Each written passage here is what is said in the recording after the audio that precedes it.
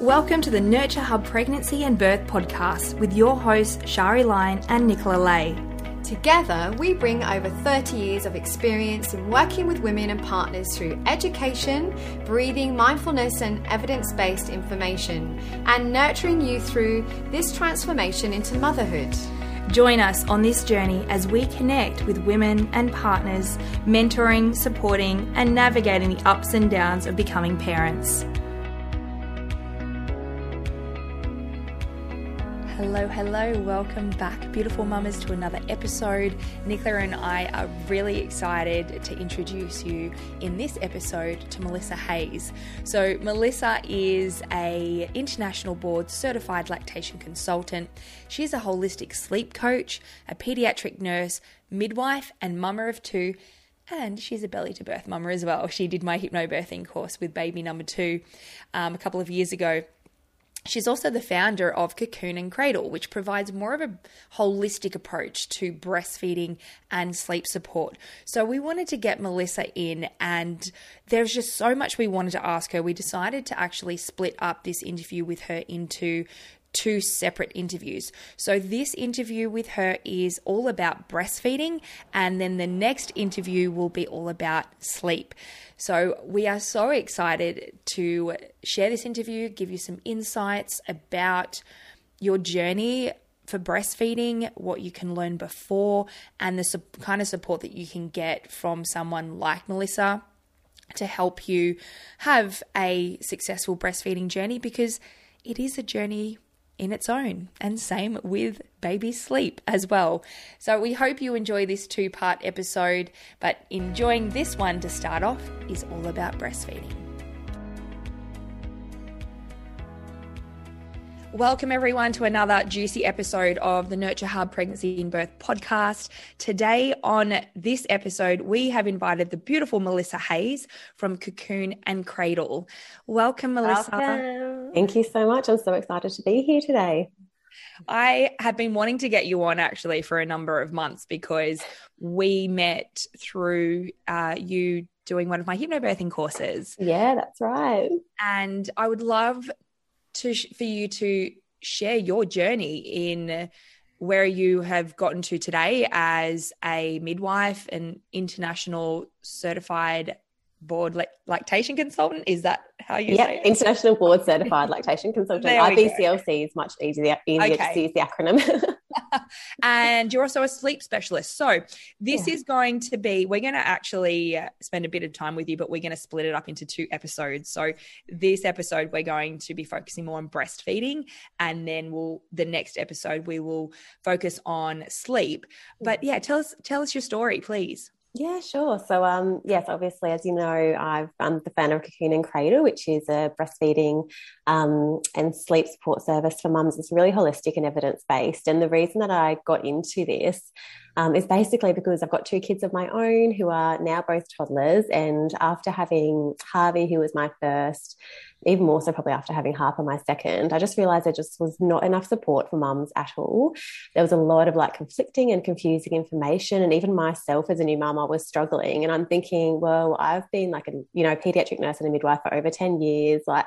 I've got a fair, probably more knowledge than the general, person who's just had a baby.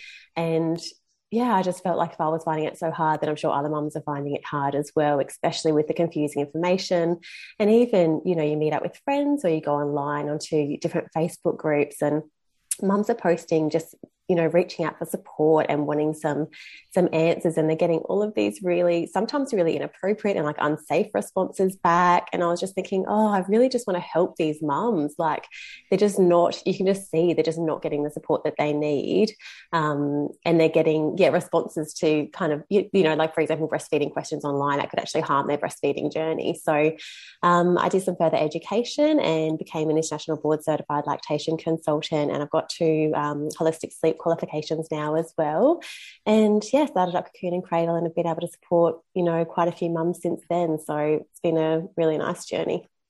I love that. And I love the fact that both come hand in hand. The breastfeeding and the sleep are always the 2 things that you get a bit obsessive about when you first have your baby.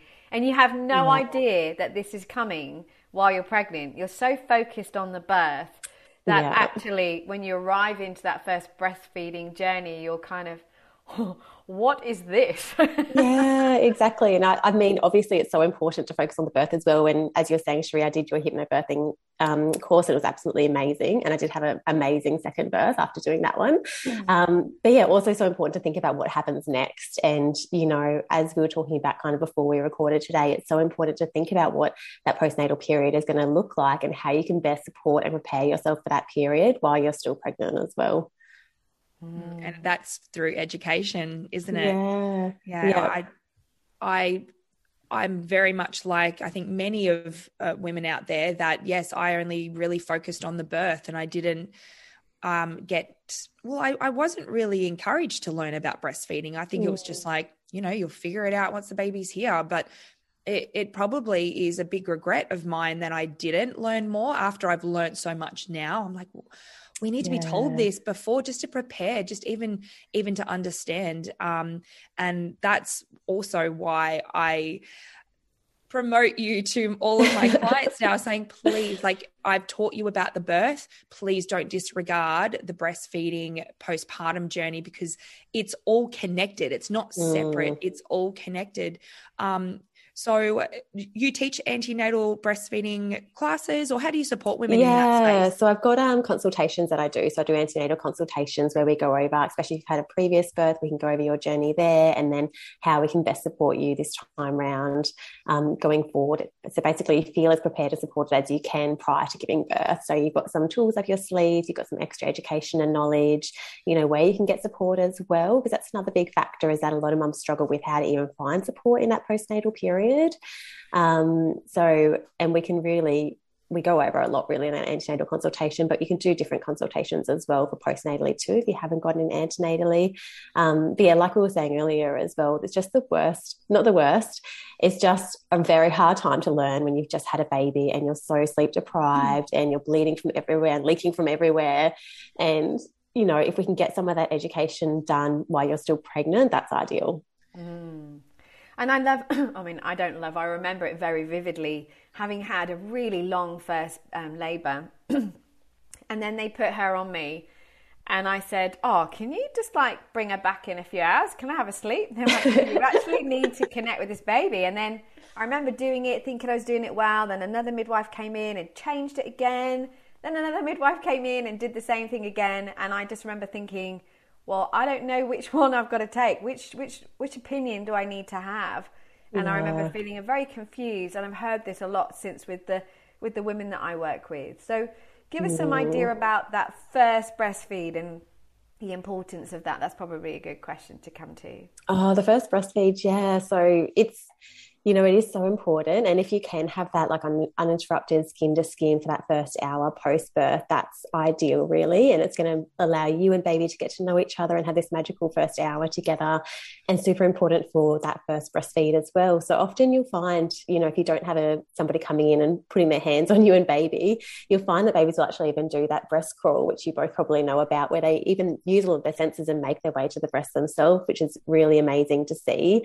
So I would say the more kind of hands off with other people coming into you during that first hour that you can be, the better. And even, I suppose, feeling confident that if, you know, you're having lots of people coming and touching your breast and touching you and the baby, just saying like, oh, it's okay, like I just want to, you know, do this myself. And that's really hard to say in a time period that you're so vulnerable in when you've just had a baby. But yeah, trying to basically keep hands off as much as possible from other people and just having you and baby skin to skin. And you do find that most of the time, you know, your baby has these they have these biological instincts where they will actually be able to find the breast. And as well, I think if you have some prior knowledge as well of what that can look like, and that can make you feel a bit more confident during that first hour too. And then, yeah, you just want baby to be able to use all their instincts and get to the breast, and you can support them if needed, if you're finding that they need a little bit of support to get there. And yeah, just enjoy that first breastfeed. It doesn't have to look perfect. It's, you know, breastfeeding is natural, but it's also a learned skill. So it takes time for you and baby to get to know each other. And you might find that it takes a good few weeks. You probably won't get it perfect that first time, but you will get there. I remember in my birth, I don't even know how long after it was. It didn't feel like that long. And the midwife was like, okay, let's get him on the breast. And I was still in this moment of gather. Like I was trying to gather myself of what I had just gone through and bringing my baby into the world. And I had him in my arms, and there was this moment of like, oh, okay. And I just remember her like just kind of putting him on the breast. And I don't know whether that was to try and just speed things up with the placenta. I'm pretty sure it was, because I was hoping to have a physiological third stage. Yeah. And I even said that to her.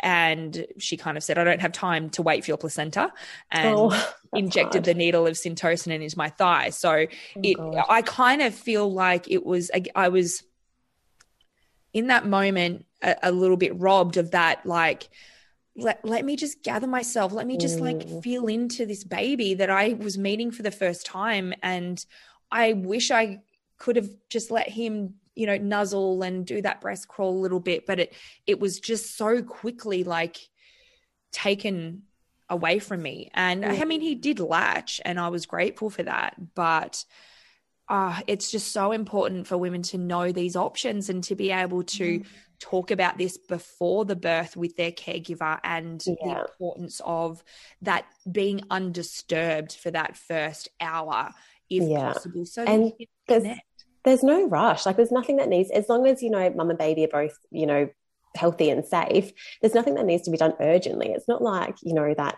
baby needs to be weighed the second they're born or taken away to, been given their injections, or there's nothing that needs to be done really urgently during that first hour. The most urgent thing is, like you were saying, is having that uninterrupted time together. That's the most important thing. Yeah. Can I just ask you, can the experience of the birth itself affect that time after as well for mother and baby? Yeah, so you do find that if you're having a really, really long, stressful labour, so like over an extended period of time, that sometimes it does take a bit longer for your milk to come in afterwards. And similarly with a cesarean section, often you'll find sometimes it takes a bit longer for your milk to come in, or during birth, depending on what drugs you've been given. So all drugs do go through to the baby to some percentage. So sometimes you'll find that depending on what medication you've had, the babies can come out a little bit drowsy, and that can then affect their ability to breastfeed as well. Or even if you have had a premature birth or like a late term birth, for example, like you've been booked for a Caesar at 37 weeks or something, you'll find that those the early term babies, so they're still technically term, but they're earlier, you'll find that they still take a little bit more time really to work out what's happening, and they're just born a little bit too early. So you find that sometimes you just have to watch those babies a bit closely, because they can be extra tired, and then they don't get enough breast milk, basically, like they're super, super tired and not feeding enough. I think that's really interesting, because I was long labour, and and I couldn't be with her for 4 hours after she was born. So my husband did skin to skin, but we never had any of. They worried about that, and I kept saying, I don't want to hear that. I just want to be able to just feel into what this is. For me, it might not be. I don't want to be a statistic. So actually, never had those issues with either of my babies. But I do know, and I have seen that myself. And I guess I just wanted to bring a bit of hope into that, because it is something that gets said, isn't it, sometimes? And it is tiredness often on the mum's part. I remember being completely exhausted after 27 hours. And just feeling, wow, this is really a new job that I never anticipated to be this complicated. It didn't feel natural at all for me. But I went on to have a great breastfeeding journey. But I think this is the thing, isn't it? A lot of women don't understand that it's such a vulnerable moment, isn't it? When you're holding your baby and you know that their survival is by the milk that you're producing to give to them. And it feels a vulnerable moment, doesn't it? To go, wow, they're depending on me now. I've really got to pull my socks off and make this happen. It's so much pressure, isn't it? And even like, I would say, no matter what your birth journey has looked like skin to skin. And if, like you were saying, even, 4 hours later or however later you're able to see your baby, skin to skin is just so amazing. It's not only is like actually so beneficial for you and baby, and it regulates baby's heart rate and their temperature and, calms you and baby and does all of these beautiful things. But it's even really good for your milk supply. For like, you find that there was a study done where mums who held their baby skin to skin while they were expressing produced up to 50% more milk compared to those mums that weren't. So it's just so amazing. So even if no matter what your birth has looked like, or you're feeling a bit stressed, just hold your baby skin to skin, because it's going to be good for both of you. And then it is going to make it easier when you and baby are ready to have a feed as well. Yeah, we've learnt this a lot through Dr. Sarah Buckley, who I've attended many of her workshops and talks, and we had her on the podcast, and she talks about bridging that hormonal gap. And no matter how you birth your baby, if the hormones weren't there at birth, it's that skin to skin in the, lots of skin to skin in the days and the weeks after the birth to bring those hormones in. And although you may still be recovering potentially from the birth and may have perceived or feel the birth was traumatic, and some women may talk about not feeling that connection straight away, but being that persistent in that, having a baby on you and encouraging the breastfeeding as much as possible, that's what's then going to bring it all in. Yeah. And even like you were saying, like I think a lot of people think skin to skin is just for when you first give birth, but it's not. You can keep doing skin to skin for as long as you like. Like skin to skin is so amazing. Really, as long as you can keep going with it over those first few weeks or those first few months, even with older babies, if they go on nursing strikes, like it's just incredible, really, no matter what age. So we've just kind of delved into when the baby is born, but we're hearing a lot now about antenatal expressing in preparation for the baby. Could you please explain that a little bit to our listeners, how you do it, what the benefits are, and how that can help women when their baby is born? Yeah, so antenatal expressing is when you can start expressing your colostrum before you have a baby. Normally this is from 36 weeks, but it's important to discuss with your midwife or obstetrician if that's suitable for your particular pregnancy. And there's lots of different benefits to it. So one benefit is that you actually get to know your breast. So you might not have ever really, played with your breast or expressed or done anything like that before, especially if you never had a baby before. So it gets you really familiar with your breast and familiar with actually how to hand express, which is a really good skill to have for after baby's born as well. And then it lets you build up a little supply of colostrum, which you can keep in your freezer for after baby comes.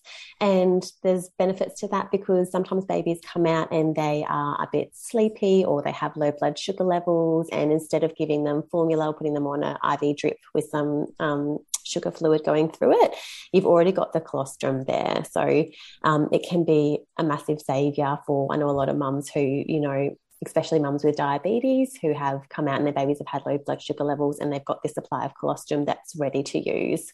So it's something, that you have definitely discuss with your obstetrician or with your midwife, because it's something that's really, really handy and really quite easy to do once you get the hang of it. So you can get some syringes from your midwife when you go for your appointment, or there's actual antenatal expressing kits that you can buy online as well. And I wish that you had video in your podcast, because I'm trying to think about how I'm doing it with my breasts and how to describe it. But basically, I think sometimes we think that it's like a stroking motion maybe, or that it's around the nipple, but it's not. So you want to kind of have your hands in a bit of a C shape and push back kind of around your areola, so back towards your chest wall, and then slowly bring your fingers forwards.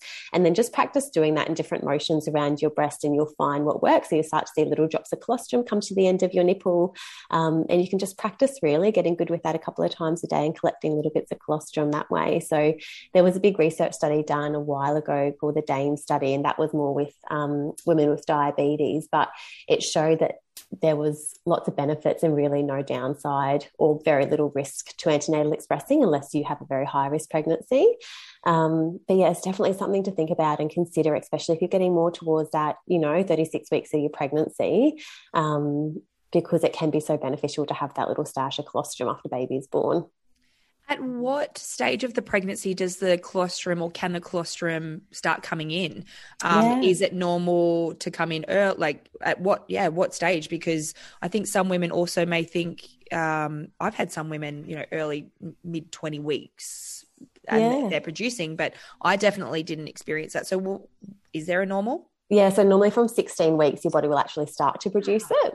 That's kind of the average. But when you get to that kind of 36 weeks and you go to think about expressing, you'll find that some mums, even though their body's producing it, some mums won't really be able to express much, and that's okay. And then you'll find that other mums express a lot. So I think that's probably good to keep in mind as well, that if you're practicing and you're getting barely anything or not getting much, that does not mean that you're not going to be able to breastfeed or that you're not going to have a good milk supply when your baby comes. It's just that some mums just aren't able to express as much as others. Okay, that's great. That's great information. Yeah. And tell me, there's a lot of emphasis these days with tongue ties, which is really linked to the work that I do with breathing and mouth and positioning and how your whole mouth evolves. Tell me what your thoughts are on tongue ties and what that can be and look like when you're trying to work with your baby in that breastfeeding.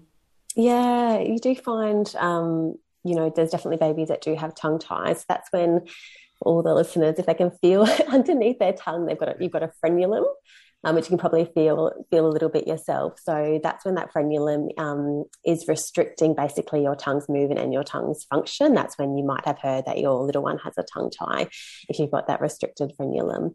And if that's the case, then usually you'll get an IBCLC to do a full functional assessment from there, and then you may be referred to other providers from there. But it can definitely interfere with your breastfeeding journey, especially depending on how restricted the frenulum is. You'll find that babies can have some difficulty attaching to the breast.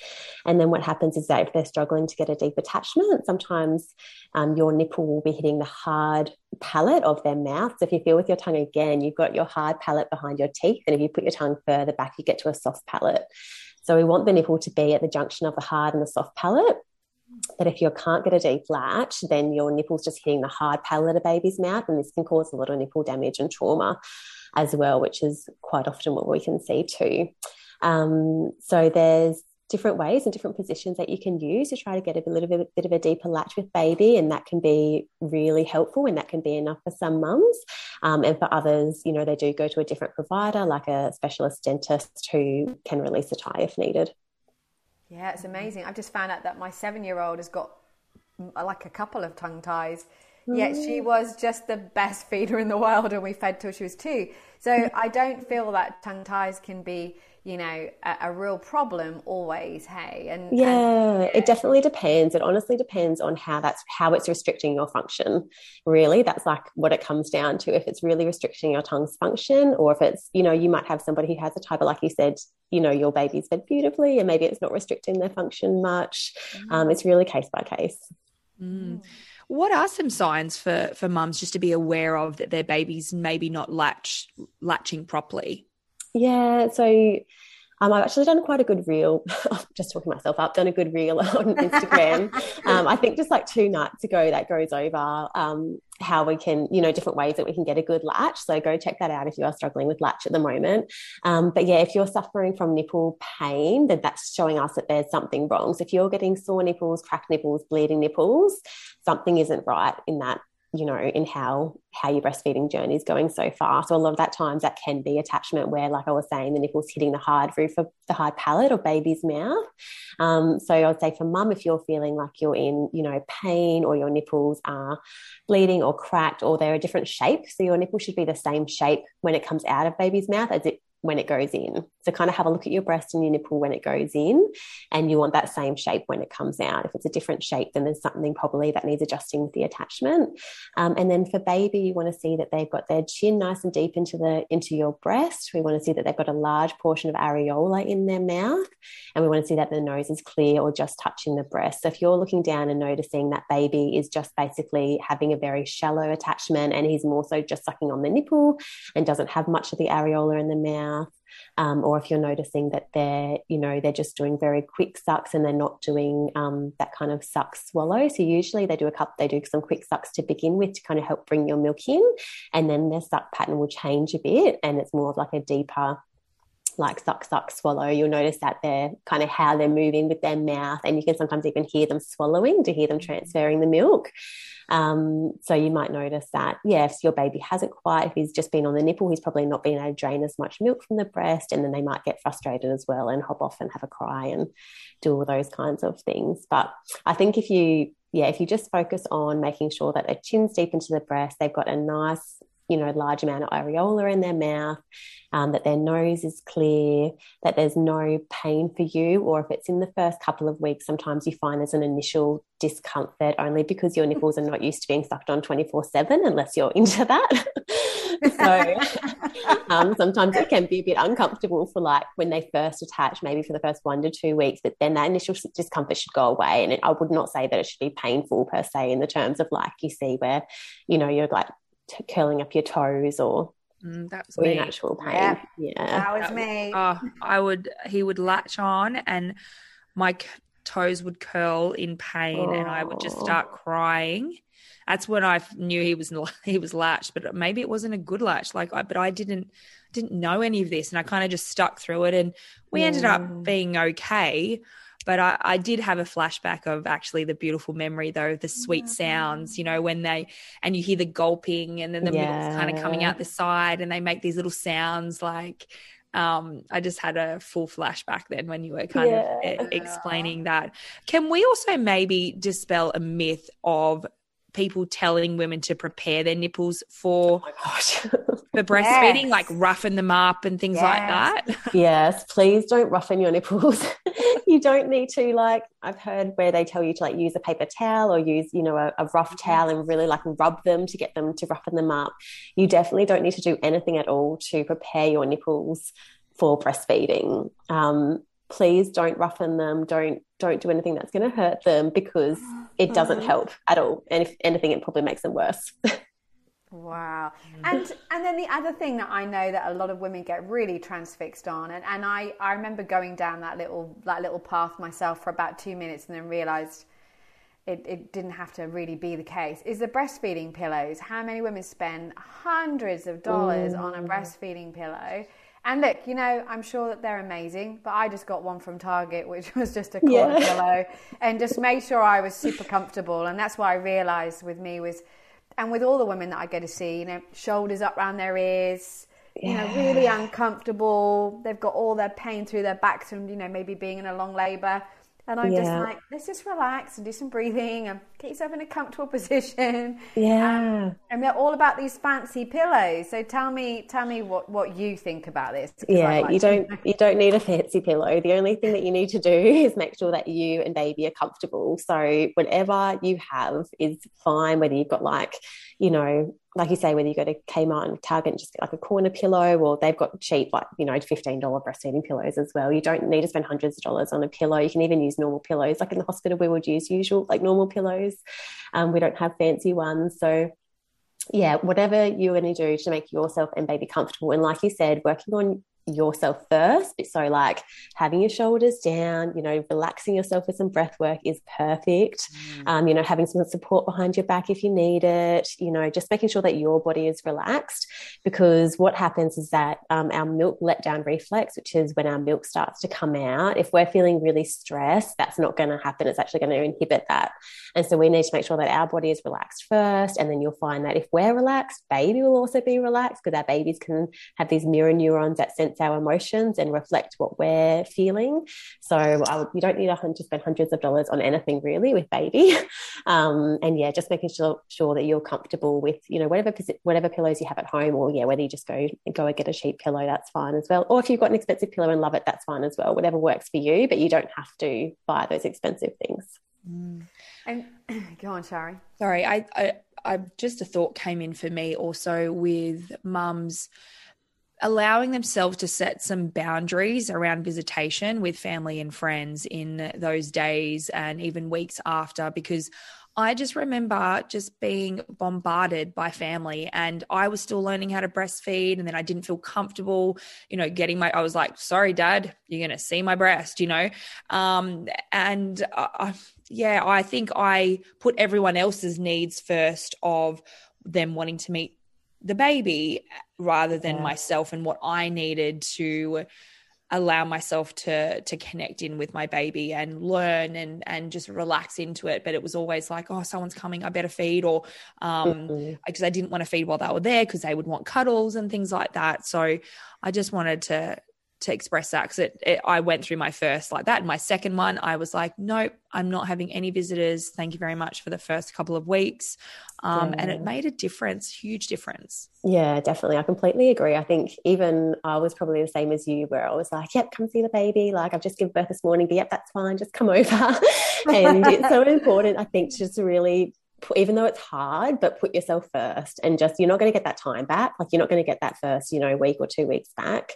Put yourself first. Just think about what you and baby need. It gives you time to relax and to get to know each other, because it takes time to get to know each other. It's going to take a long time. So it gives you time to, not rush and not stress, and just focus on, establishing that, breastfeeding together. And yeah, I agree. I think definitely take time.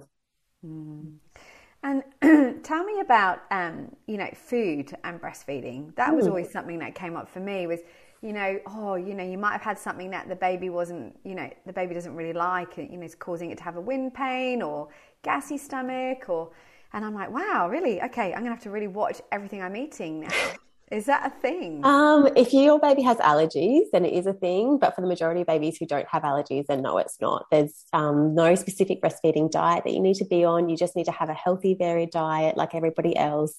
You might feel like you cannot stop eating when you first start breastfeeding. Yes. And at least I know I did. I was just kept eating 24/7, and I could not get full. So that's really normal if you go through that period where you just want to eat constantly and just constantly feel hungry. Your body is, creating breast milk, which takes our body to create a lot of, I've just lost my train of thought. It takes a lot of energy for our body to create breast milk and, support this other human life. And so, so you might be a bit more thirsty than usual. You might be hungrier than usual. That's normal, but you just need to have a healthy, varied diet. You don't need to be eating or drinking anything in particular, unless your baby has allergies or intolerances. For example, some babies have like cow's milk protein intolerance. And then if you take dairy out of your diet, you'll find that you have, a big response, because my second has that. But yeah, no allergies or intolerances, and just a healthy, varied diet is completely fine. So are there signs that your baby is potentially intolerant to some foods? Yeah. Like what are some of the signs, if just for women just to be aware of? Is it that they are more unsettled, or wind, or could you? Yeah, definitely. Yeah, so you do definitely find them more unsettled, and yet can definitely have more wind as well. Often a big one, especially if it's dairy related, is they can get some eczema. That's quite common with dairy, or eczema or rashes. And a lot of it with allergies and intolerances, you can find it in their poo as well. So if you're having, mucousy poos or blood in your poos, these are all things that can make you think, okay, well, something's going on. So if your baby's got, it's not normal for your baby to have blood and a lot of mucus in their poo. So it's worth definitely doing a bit more investigation, and maybe speaking to your GP and getting a referral to an allergist as well, just to kind of work out what's happening there, because, it's going to affect everything really. They've got allergies and intolerances, especially things like sleep as well. So trying to get on top of it early if you feel like something's just not quite right. There was something that I'm quite, I don't know if it's just my background in holistic health, but I remember, I was on my own quite a lot because my husband worked away. I would do the feeding in bed at night time. Yeah. And I remember there were the times when I used to damage, sorry, my puppy is doing a dream in the background. Oh, that's so cute. But I remember there were the times when I would do the damage to my nipple, because I'm like exhausted, just like kind of semi falling asleep, trying to feed, and then thinking, oh my gosh, so I always recommend to my clients, no matter how tired you are, just go and sit in a proper chair, keep yourself warm, but try and sit up so that you can get the feeding right. Now, I don't know if that's because of my own trauma or if that's what you suggest, because I also remember thinking, God, I nearly dropped my kid a few times while I was in bed, trying to make it right and thinking, oh my gosh, I'm going to do some damage here. Yeah. Oh, I think it's really about whatever's works for you. Like every family is different. Every mum's going to be in a different situation. And I think if it works for you to sit up and you find you can get a better attachment that way, then that's great. For some mums, lying down in bed, if we can get that attachment right, doing like side lying breastfeeding can be really handy, only because it's a lot more restful, and it's, basically a bit of a way that you can have a bit of a sleep, even if you're practicing safer co-sleeping. And the only issue, I suppose, sometimes, like you say, if you're really exhausted and you're sitting up in like a sofa chair or something, is that if you then do fall asleep in a sofa, it's a lot more unsafe from a SIDS perspective than falling asleep in a safer co-sleeping environment. So that would be the only thing. If you're feeling like, you're about to drop off any second, it might be safer maybe to not be in like a recliner or a cushion or a couch. Yeah, and I remember doing co-sleeping and laying side lying. It was amazing, and the nurses actually really pulled that in for me. The midwives that came to visit at home, just lay on your side. This is what you do. Don't be scared about falling asleep while you're feeding. She's safe. And I'm like, okay, I think I've got it now. Yeah. And it was a life changer for me. Oh, yeah. I find if you can get that down packed, even I remember after having my second half, I think I had just given birth and I was in the hospital bed and I was like, okay, like it was the middle of the night. I'm like, we're going to lie down and feed this way, because I was so, especially I think after having Harvey, I just knew how great and more restful it was to lie down feeding. And so I think if you can get it down packed early on, sometimes that can be a bit of a savior in those first few months when you're just so sleep deprived. Yeah, I definitely enjoyed it as well. Can I just ask you, just from my own experience, is it normal to have an overachiever when it comes to your breast? Because I can't remember which one it was. I think it was my right was my overachiever and my left didn't seem to produce as much. Like if I woke up in the morning, it was always the right one that was big and hard. The left one, nothing like it at all. Is that normal?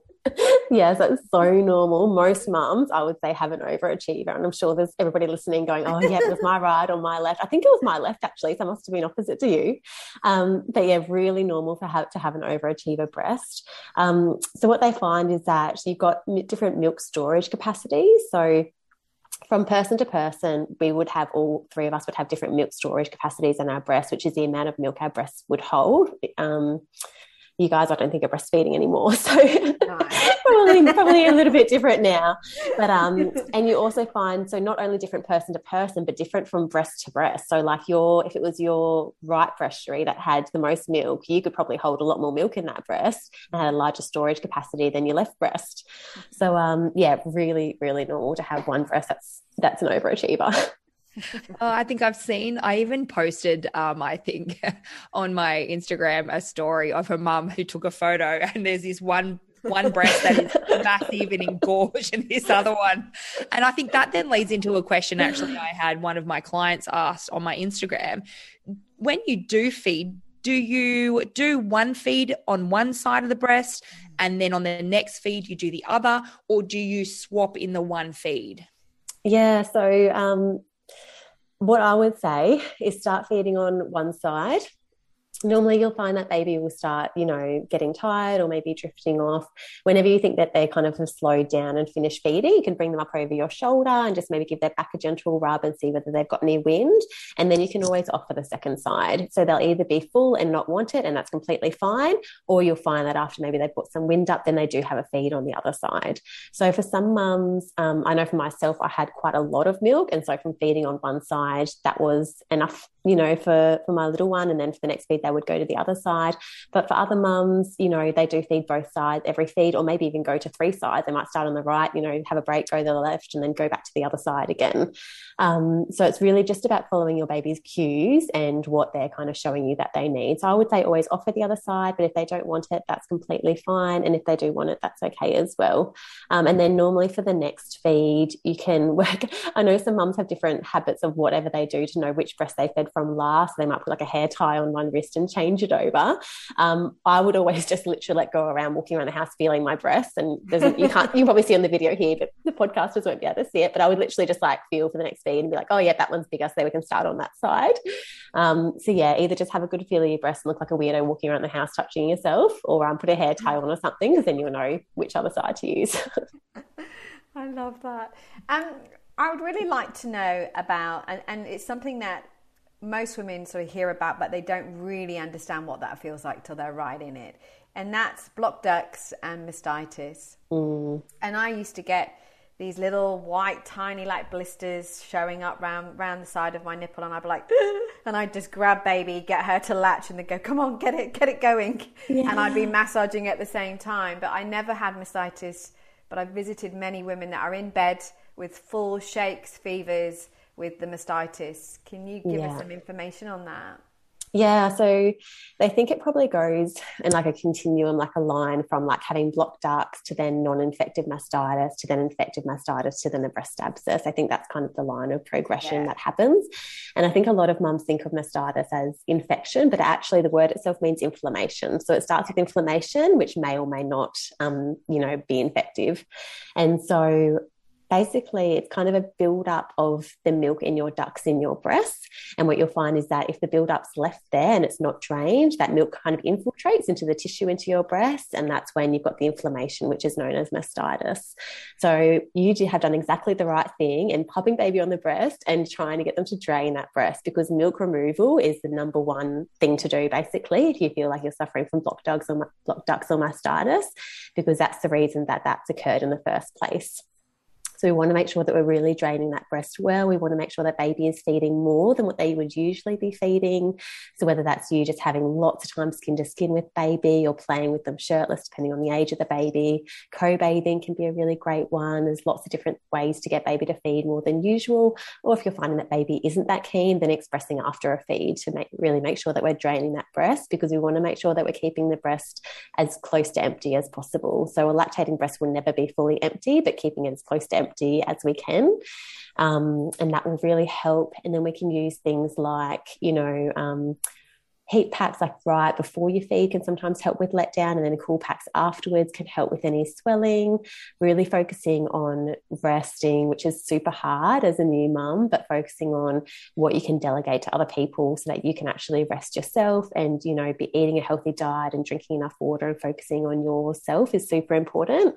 And then generally they say with the mastitis guidelines that if it's been less than 24 hours and you're using these lovely conservative measures and you're finding it's improving, then that may you may need to do. But if you're finding that it's getting closer to 24 hours or longer, and you're finding that, like you were saying, like you're feeling acutely ill in bed, like you're shivering and shaking and you're not well, definitely a good idea to see your GP, because they'll likely start you on some antibiotics. Yeah.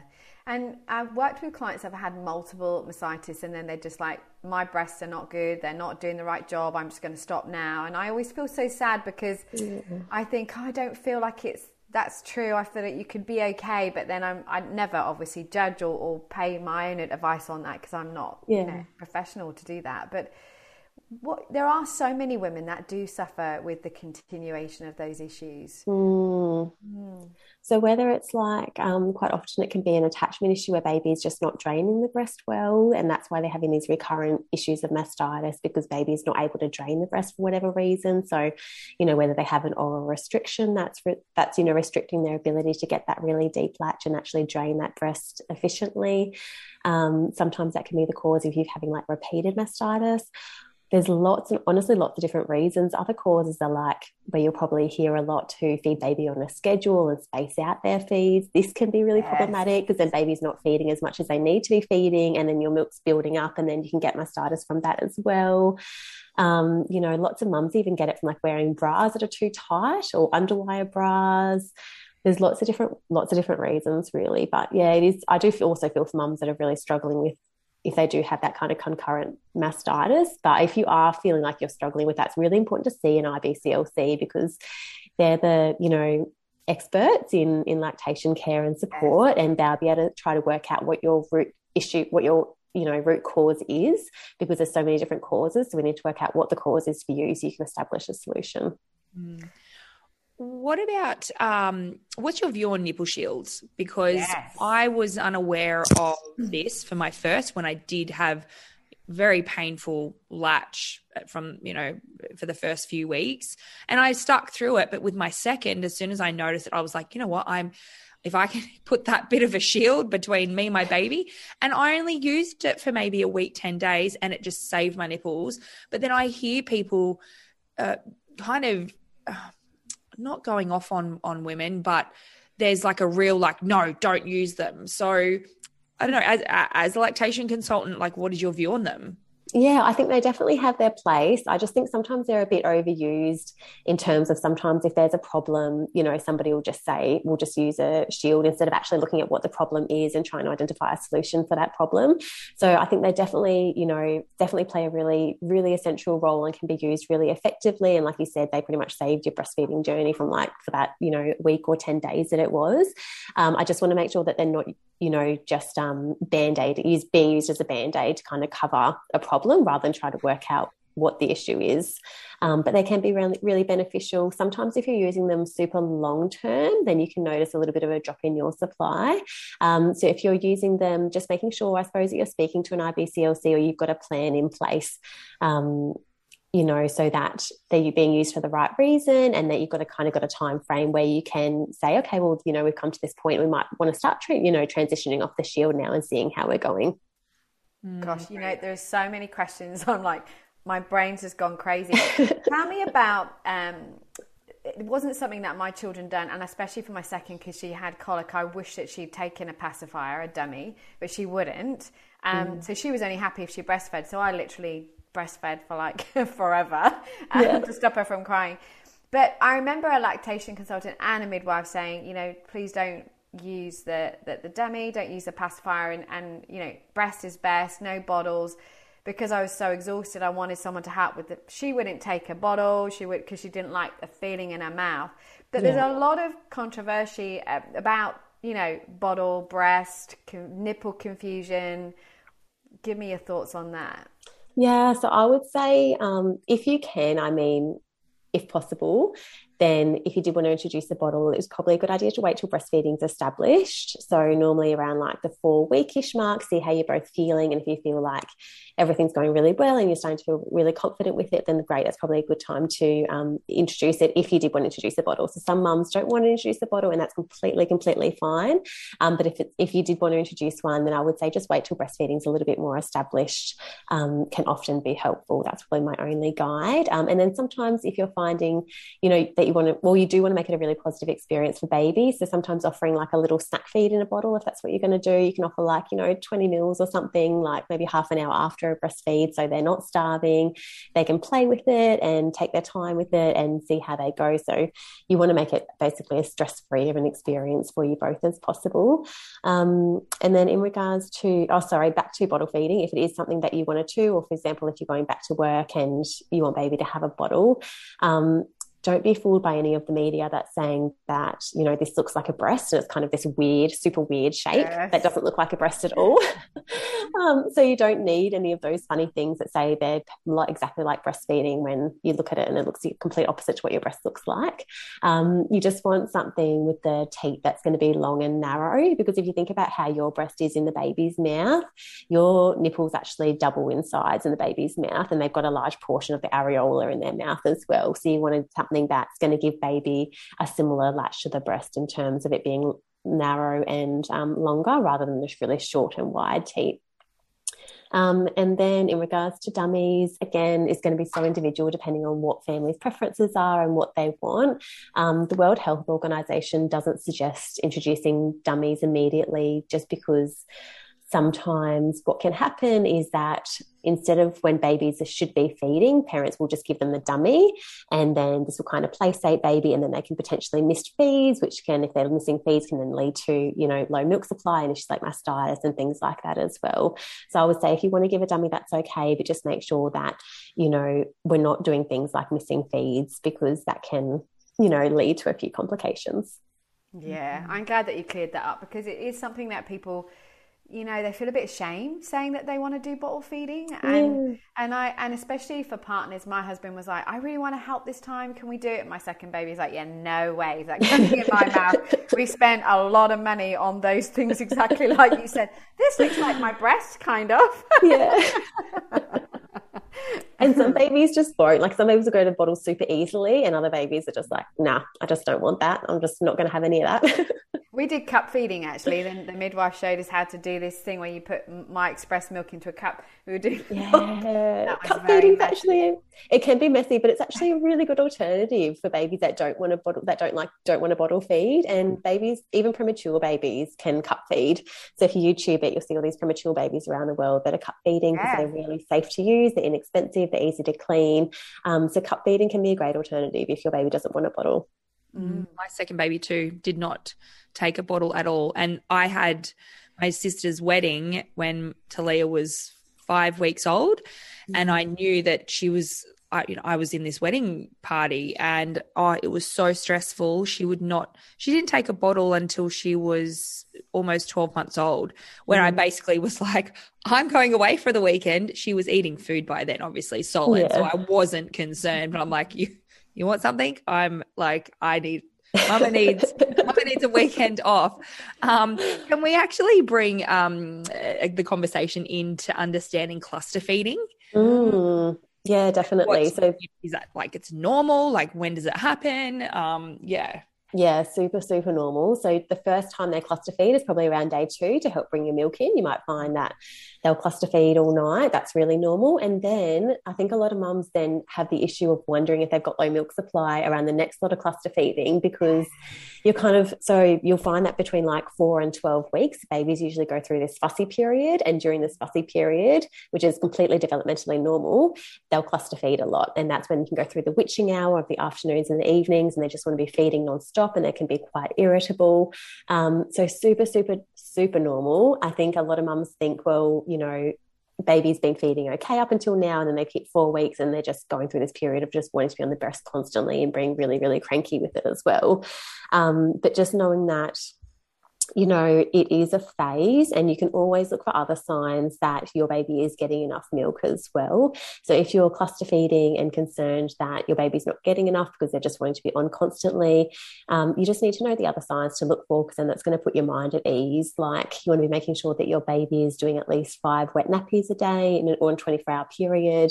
So if they're doing that, that's a great sign. You want to make sure that your baby's doing, you know, poo. So if they're normally, when they get to like 6 to 8 weeks, a breastfed baby can switch and not poo as much, which can be quite common. But normally under that time frame, you're normally finding that they're doing at least a couple of kind of soft poos a day.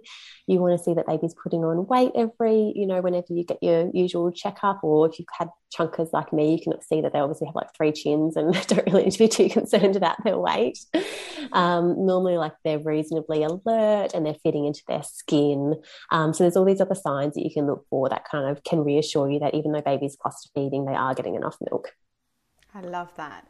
There's a couple of topics I just want to finish on today as well, is the shame around, you know, deciding not to, or really feeling like that's not your journey. And it's really hard, isn't it, when you see with a mum who's kind of tried to do it, she's not really enjoying it, it's really hard for her, and she's feeling this huge shame and like she's failed. You know, how do you approach this for a mum, especially for our listeners that are thinking, God, what if that's my journey? And it is really hard. And breastfeeding, you know, there's lots of mums that I know that really did want to breastfeed and it just hasn't worked out that way for them. And you know, it's really challenging. And then you go through this period of like grief because you're suffering, you know, this loss of what you thought that you were going to have.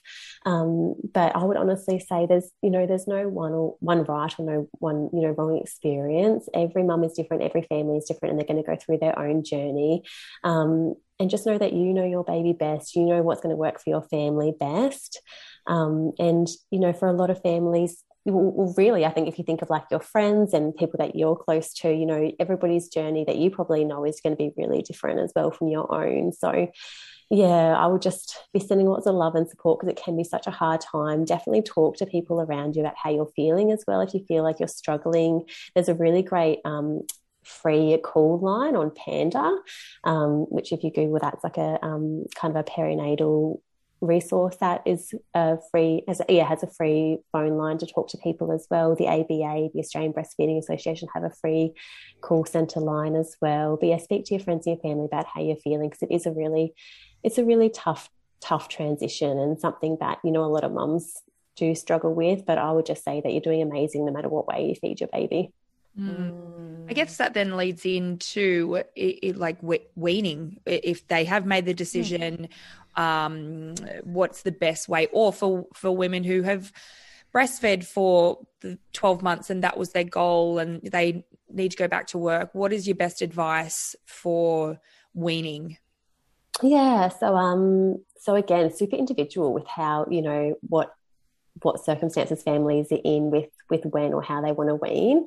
For some mums, they do want to go back to work and they think that weaning is the only option. So I would say that if that's the reason that you have decided to wean, there are other options to continue breastfeeding while you're going back to work if you wanted to.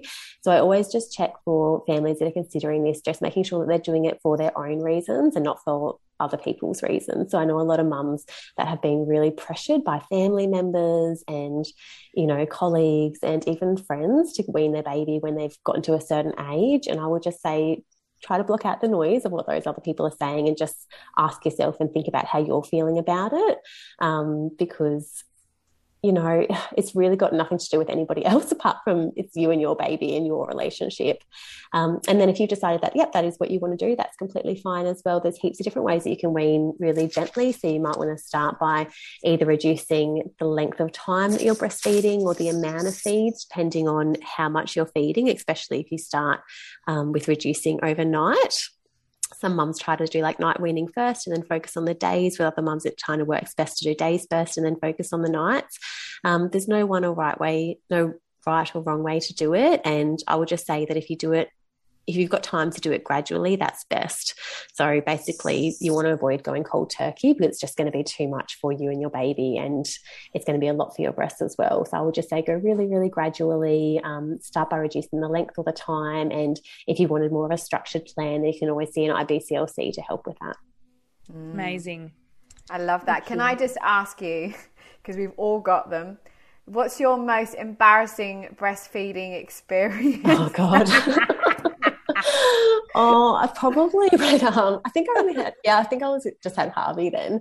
I was down in Palm Beach actually, and I was kind of by the beach, and I thought I'm more than happy to breastfeed in public, and I was breastfeeding my little one, and then we decided so we finished feeding and I was going to go for a walk with him, and I didn't realise I still had my top undone. And so I literally had like one of those tops where like the whole top bit kind of folds down. And so I'm putting him in the pram and getting sorted and had like my whole breast out. And then I look up and there's this guy on his balcony just kind of gobsmacked, this middle-aged man just staring at me. And I'm like, oh my God, that was quite embarrassing. And I'm sure there's other people that have literally like fed and then kind of gone about their day with their breast out and not realised till 10 minutes later that, oops, yeah, my breast is still completely out. What about you, Shari?